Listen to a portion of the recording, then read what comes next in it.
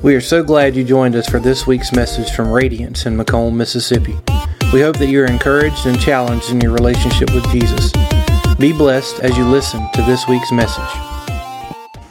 Today we get into an area in the book of Proverbs that we're going to spend the rest of this month in. And I confess that I'm not qualified for this because this is all about wisdom and I just don't have it. So it's been humbling to look at God's Word and to look at what the Proverbs say about us. And so as we are looking through the Proverbs and thinking about wisdom, there's actually three areas that we'll start with next week. Today's kind of that bird's eye view that we like to look at, and then we're going to get into the three areas that are evident in Proverbs, and those are character, relationships, and our words. And so all of that is informed through what Solomon and the collection of Proverbs teaches us. And I just want to kind of back up, and I like to be able to, you know me, if you've heard me teach for any length of time, I like to let you see where the old and the new intersect together because they're just as valid and just as valuable in teaching. And so something that I've learned in all of this is that God doesn't want to speak through a portion of His Word. He wants to speak through His Word completely. And so as we look at Proverbs, there's going to be a lot of tie-ins to what Jesus spoke in the Gospels as well.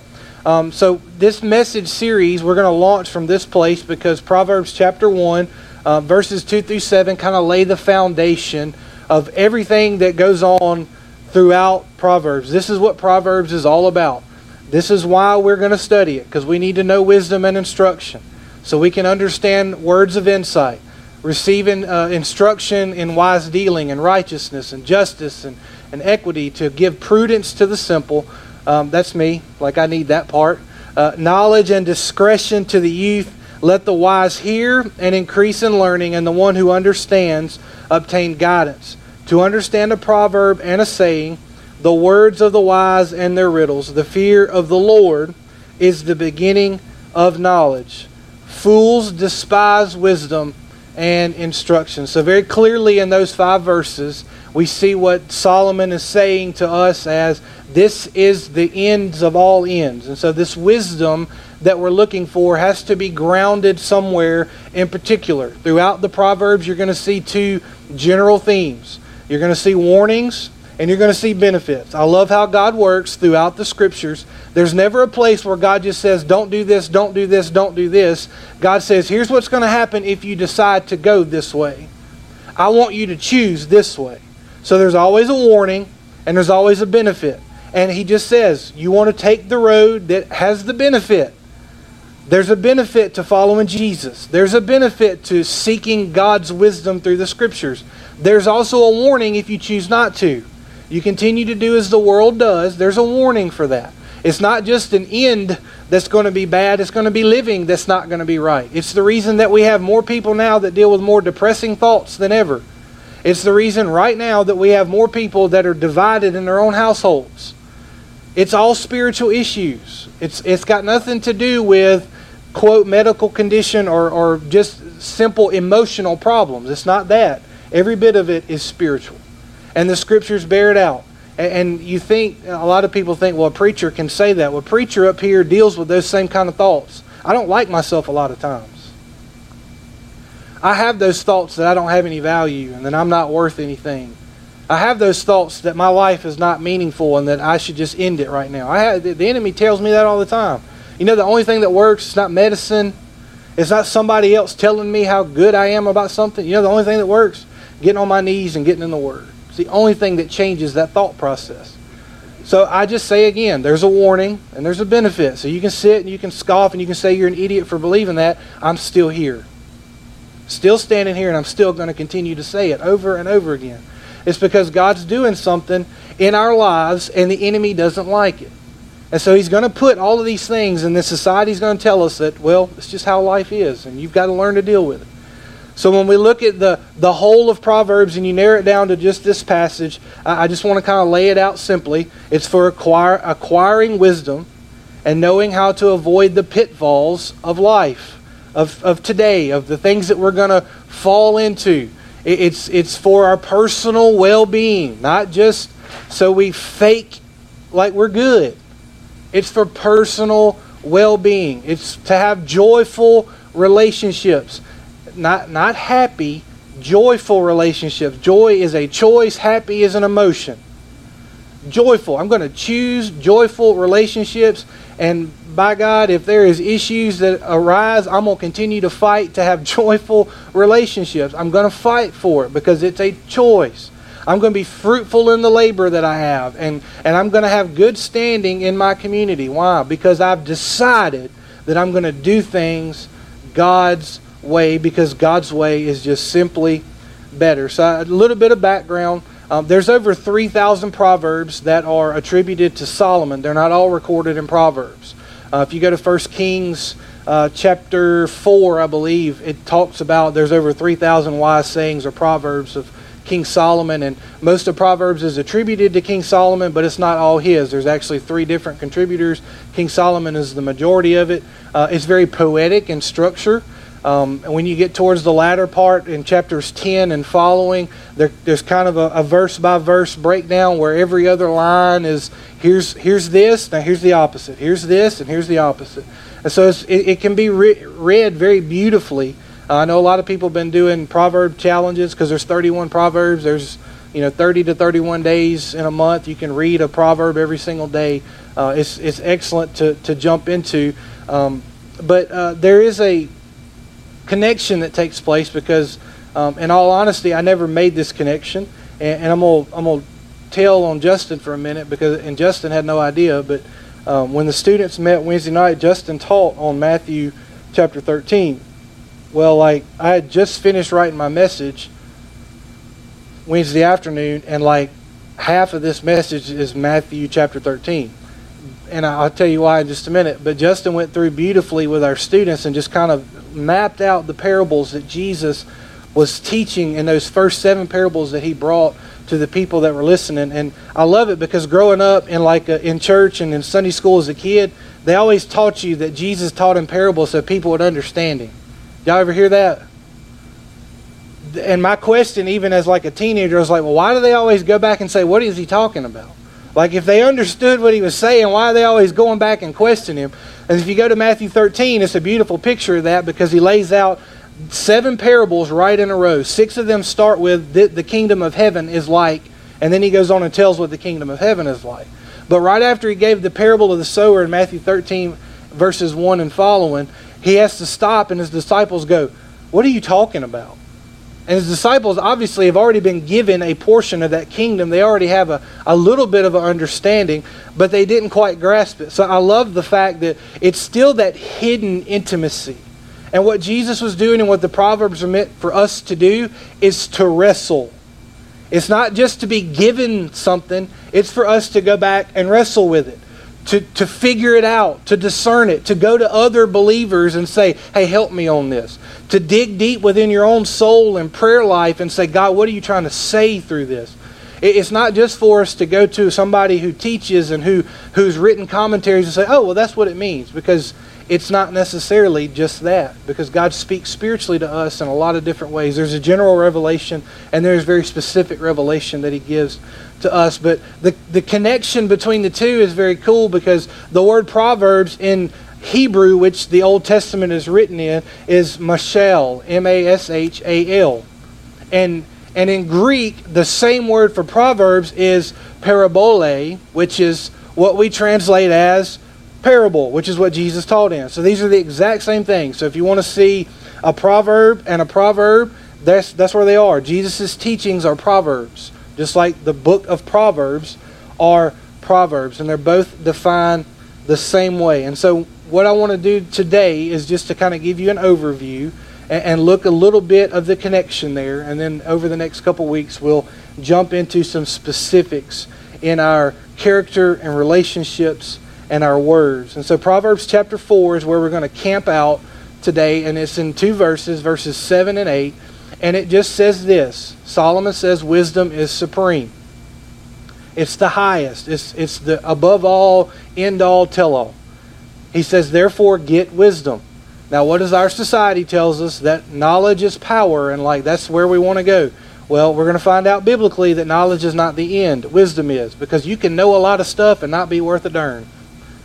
I know a lot of things about football and basketball, and I know a lot of things about building stuff, and I know a lot of things about even the Bible, but some of it is still just not very beneficial because I don't do anything with it.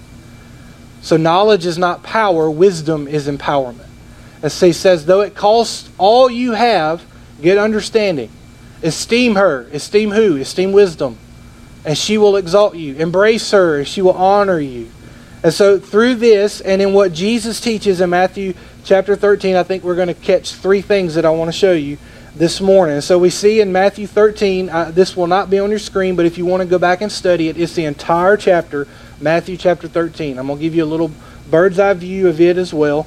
Jesus started with this teaching on the sower. And basically he's talking about what it's going to look like to usher in a new kingdom. And so we've looked at in Sacred Moments, a series we did over the last month, that what people were looking for in Jesus was a political Messiah.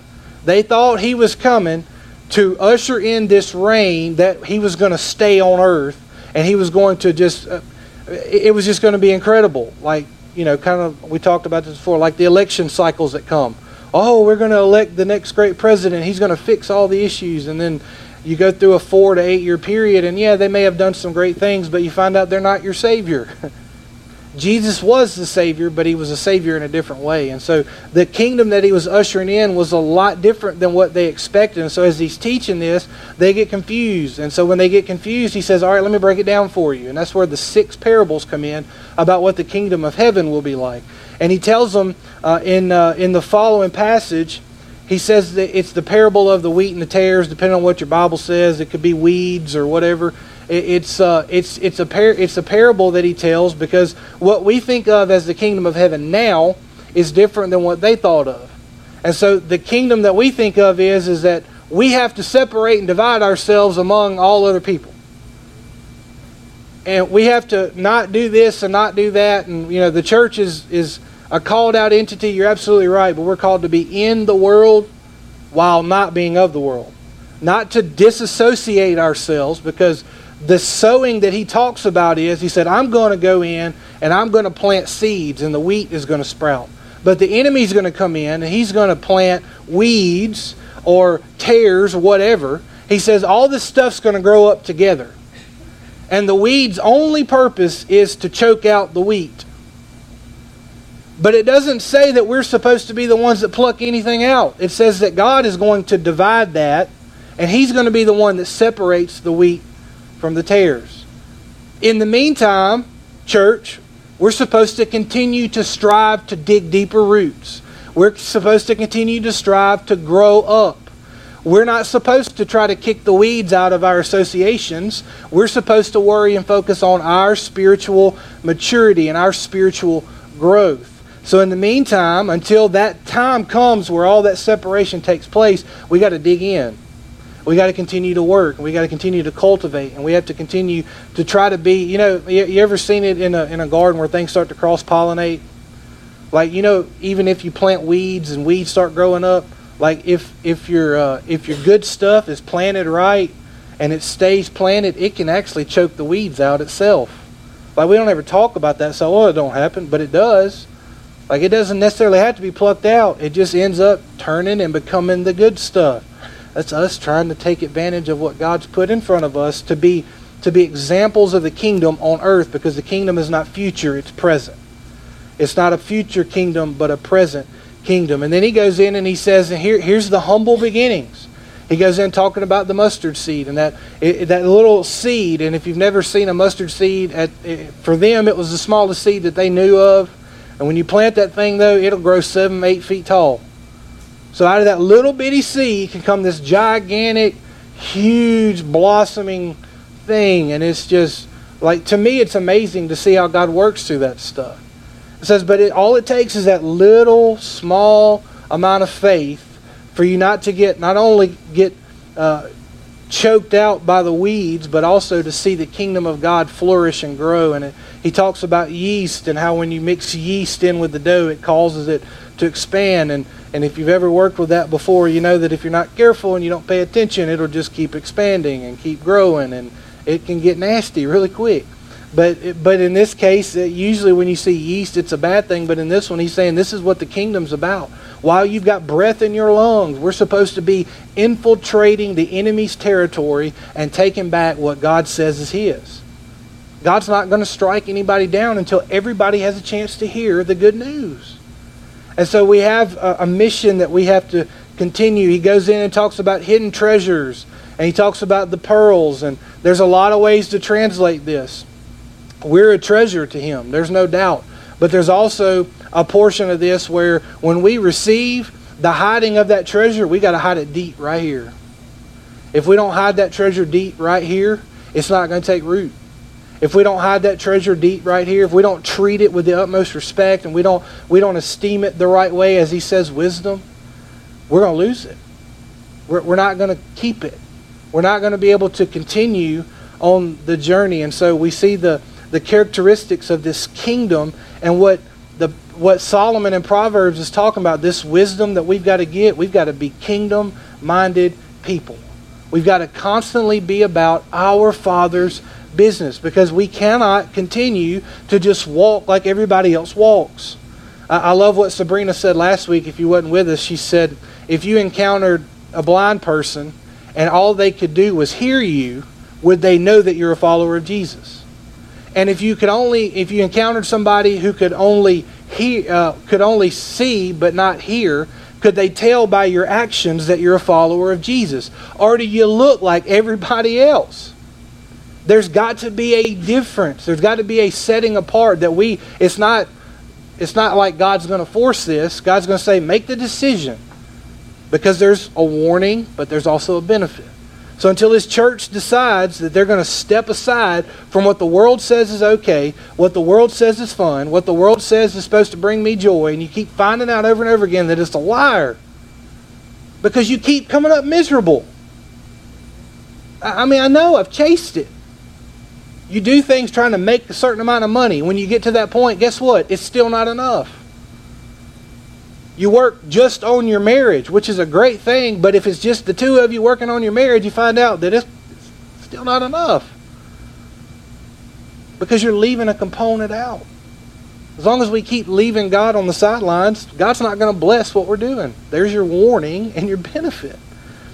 And so that I said there's just three simple things. And when I say simple, like it's written right there in white ink. The first thing is that you've got to make the decision today that this is supreme. The kingdom of heaven, the wisdom that God offers to you and to me is the most important thing.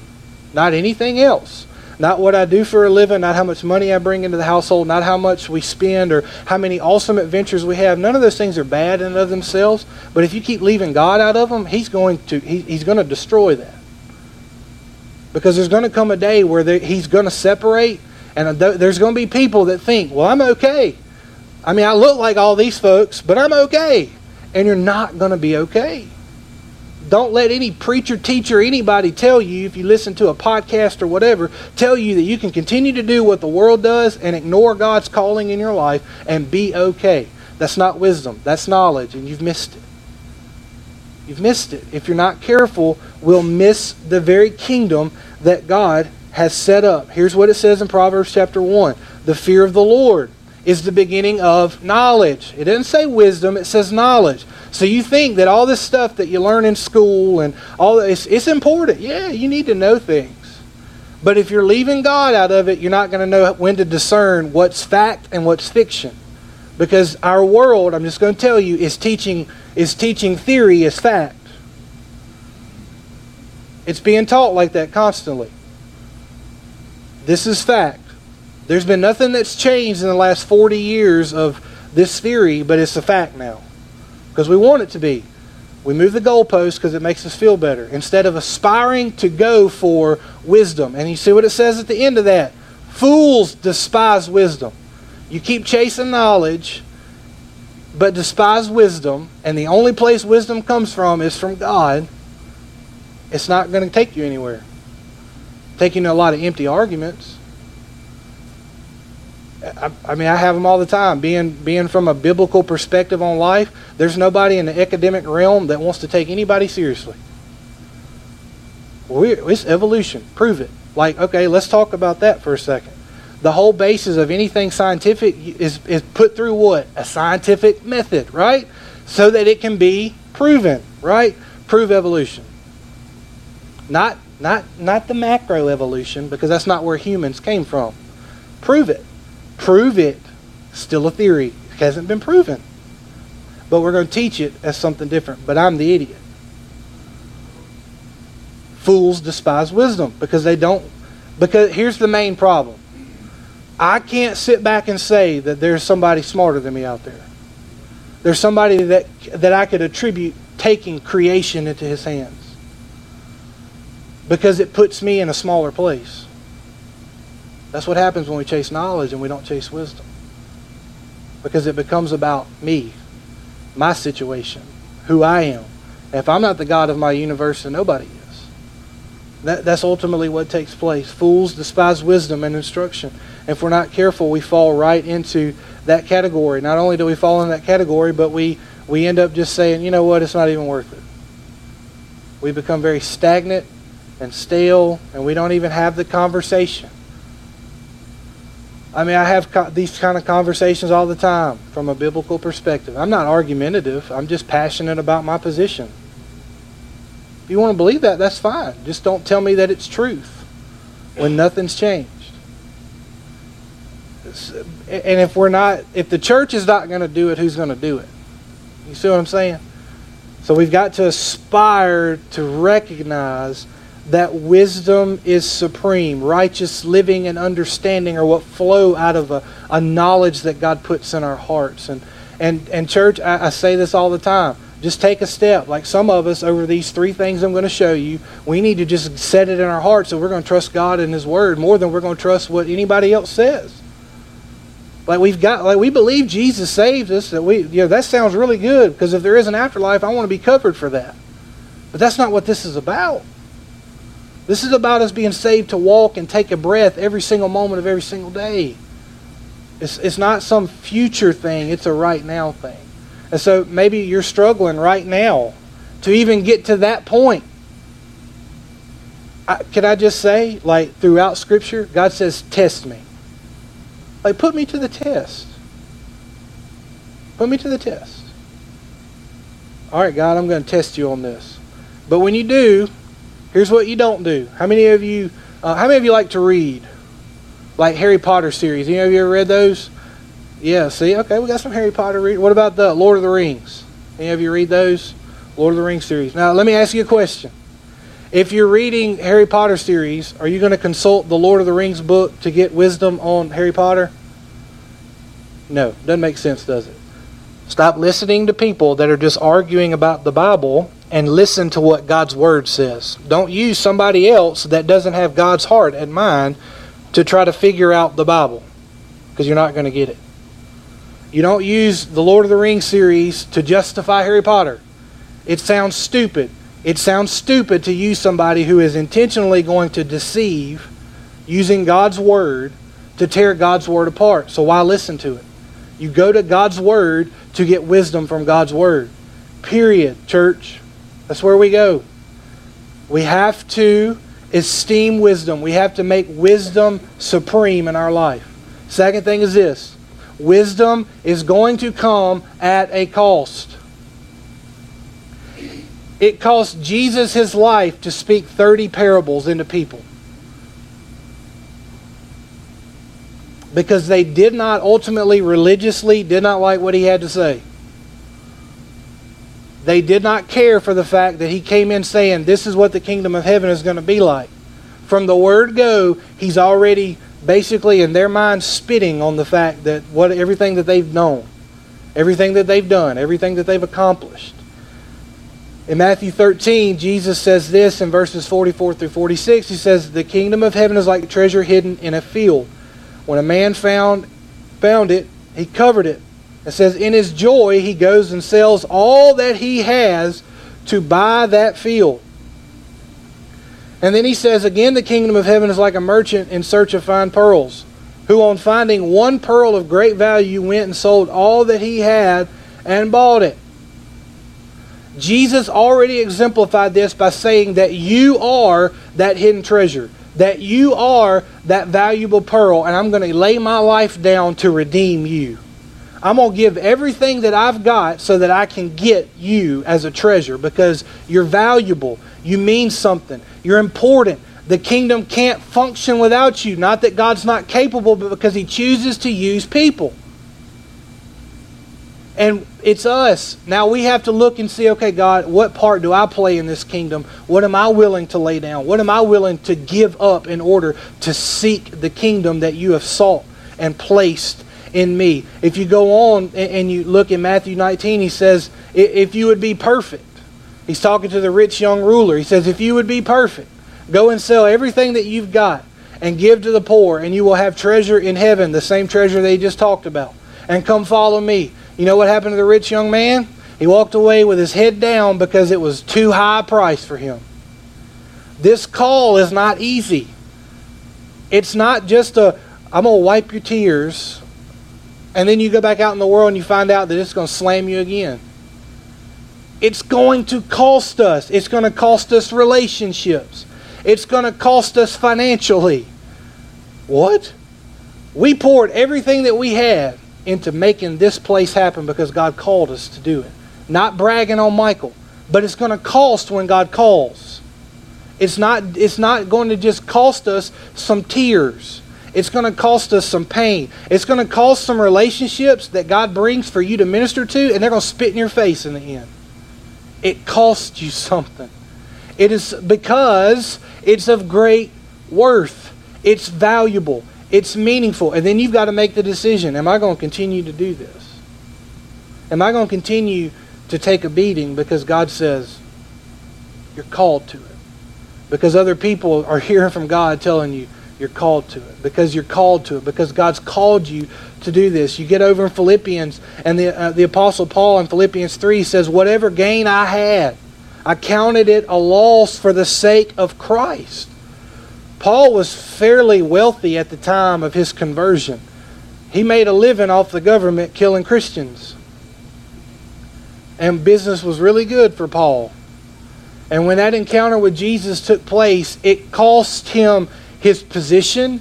It cost him financially. It cost him relationships. It cost him in every way possible. And in America, church, we want to have the easy Christianity that it doesn't cost us anything. It's not possible. I just want you to know the truth, because I'd rather you be steeped in the truth and know that God's grace covers than to believe a lie and continue to walk believing that you're something that you're not. And then Matthew 13, which is on your screen right now, Jesus says this. He says, the disciples came and said to him, why do you speak to them in parables? Why do you speak to them that way? Why do you give them these stories and these statements?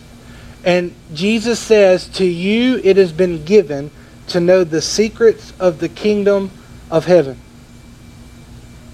The ability to know the secrets of the kingdom of heaven. Now listen to this. When you go back and you study this word, He doesn't say, I've given you the secrets of the kingdom. He says, I've given you the ability to know the secrets of the kingdom. I have given you everything possible for you to know, to discern, and to seek me more diligently. I've given you everything possible in your ability to trust me. He didn't say I just gave it to you. He said I gave you the ability to know it. And the disciples are still going, but I don't get it. Here's my personal belief. Every time Jesus spoke, people walked away constantly thinking about what He said. They may not have done what we like to see in church, where they give an invitation and everybody comes down. Most of them walked away going, man, what just happened? What is He talking about? That's what happens throughout most of the parables. Every time He teaches, there's a couple that you'll see in there that get it immediately. But here's what I really believe. God wants us to hear His word so that we go and we wrestle with it when we leave, wherever it is we're listening to it. whatever church you may go to, whatever you may listen to on the radio, we wrestle and we dig and we're willing to examine ourselves at a deeper level, because He's not just going to give this to us. He says, I've given you the ability to know the secrets of the kingdom of heaven. He goes down and he quotes Isaiah in verse 14. He says, you will indeed but hear but not understand. He says, you will indeed see but you won't perceive. For this people's hearts have grown dull. Their eyes they can barely hear. Their ears they can barely hear. Their eyes they have closed, lest they should see with their eyes and hear with their ears and understand with their heart and turn, and then I will heal them, is what he says, and he quotes from the prophet Isaiah. It's because we don't tune ourselves to hear. We don't tune ourselves to see, and therefore we don't tune ourselves to believe what God's Word says about you and about me. And he goes on and he closes this little segment when he's talking to him in verses 16 and 17. He says, blessed are your eyes, for they see. Now they're asking, why do you teach in parables? Because we don't get it all the time. He says, I'm telling you, you've got the eyes to see. Church, you've been given the vision to see. You've been given the ears to hear. He says, truly I say to you, many prophets and righteous people long to see what you see and did not see it, and to hear what you hear and did not hear it. Church, we're living in an age where people, man, I wish I could have walked with Jesus. It sure would have been easy to believe. And you got the deceased disciples and apostles in heaven going, you've got God living in you. How much easier should it be for you to live and walk and breathe?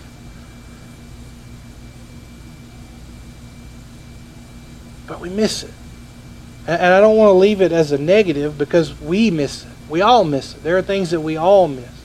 And the question we have to ask ourselves is, are we going to be willing to take one step of faith? Are we going to be willing to realize that wisdom is supreme? Are we going to be willing to realize that wisdom is going to cost us something? This kingdom that God has planted in us is going to cost us. People are going to make fun of you because you believe in Jesus. They're going to walk into the church and mock you. I mean, it happens. It happens. They're going to walk into your household and they're going to take every resource that you could possibly give them, and then they're going to turn around and say, well, you're no value to me anymore. Because you won't leave your first love. Esteem. Grab hold of. Realize how important wisdom, the wisdom that God gives us is. Realize it's going to cost us something. And then the third thing that's found in Proverbs 4, 7, and 8 is esteem and embrace it. Like you know it's going to cost. Now it's time to put some action behind it. Esteem and embrace. I know some of us don't like words like this, so I'm just going to tell you, esteem is a word that just means respect and admire, and embrace is to accept, support willingly and enthusiastically. So this kingdom this wisdom that we're embracing is not one that we just kind of be like, well, I'm going to take my seat at the table. No, we're like pumped that we got a seat at the table. Woo! We're enthusiastic about this. It's not just something that we just kind of slide by and say, man, I'm so glad I made it. No! It's something that we enthusiastically embrace. And it says that when we esteem, it says that wisdom will exalt. What does exalt mean? It means we're going to be lifted up. When we realize the potential of the kingdom that's been planted in each one of us, it says that we're going to get lifted up.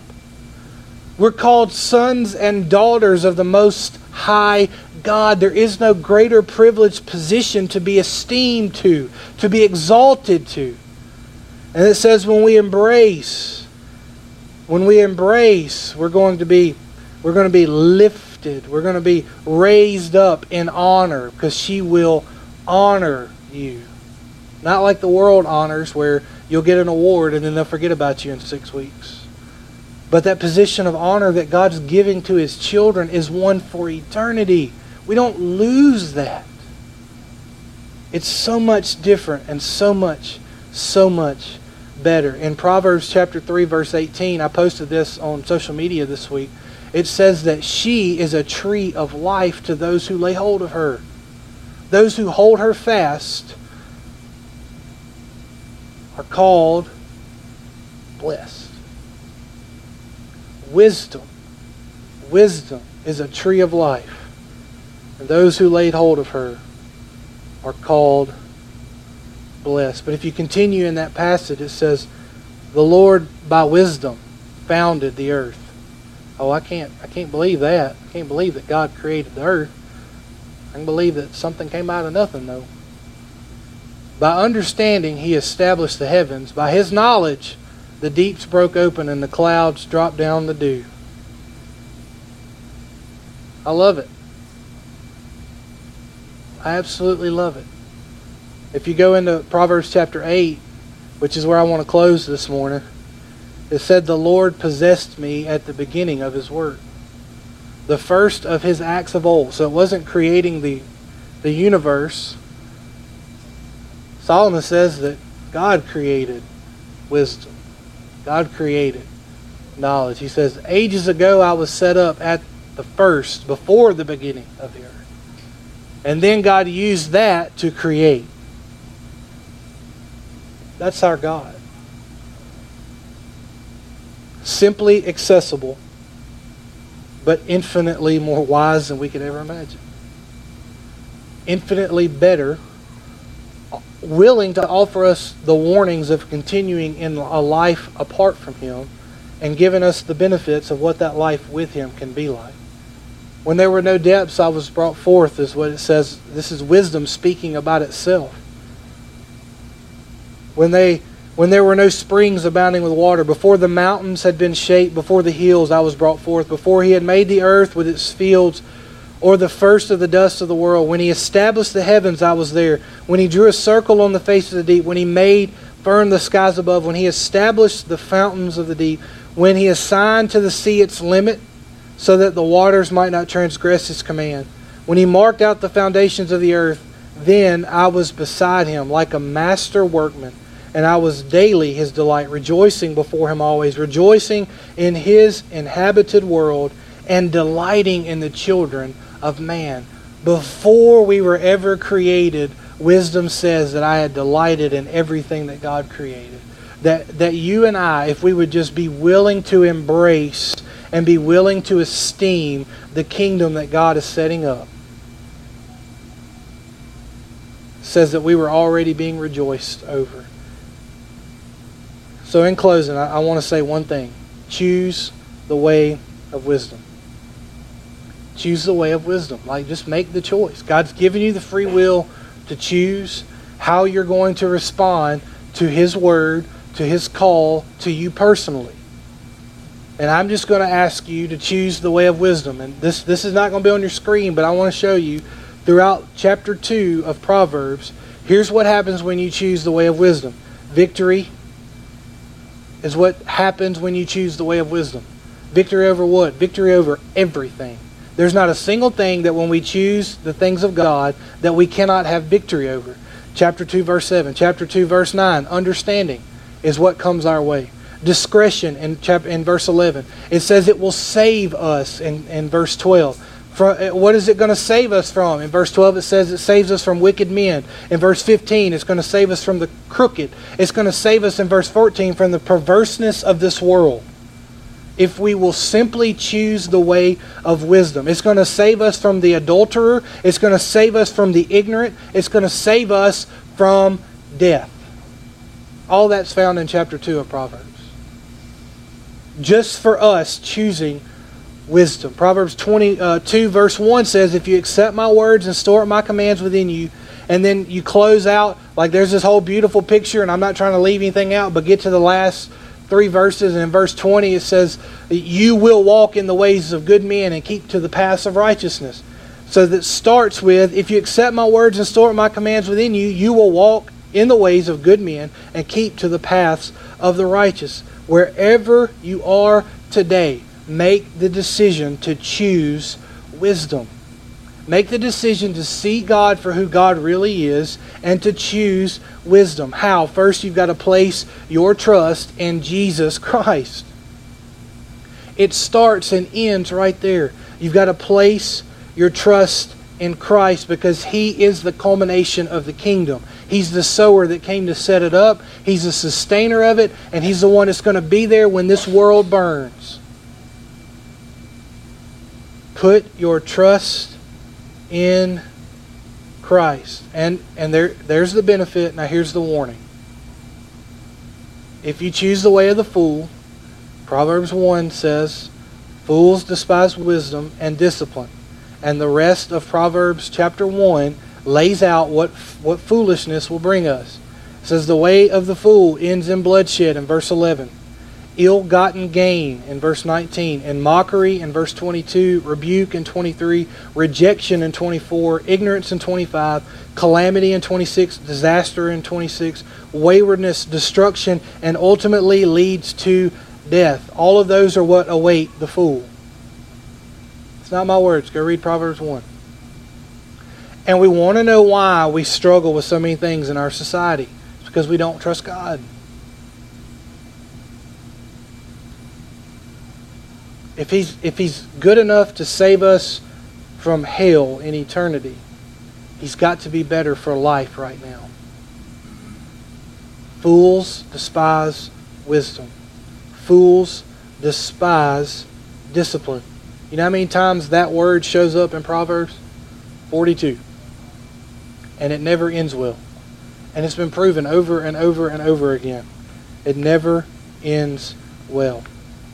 And so this morning, here's the simple call. Choose wisdom. Choose wisdom. Don't take my word for it. This is what I want you to do. Walk out the door and wrestle with God about it. Walk out the door, open the scriptures and say, okay, God, I don't trust any of this. That dude's an idiot. Open it up. God says all over the place, put me to the test. You want to see me bless you? Put me to the test. You want to see this take place in your life? Put me to the test.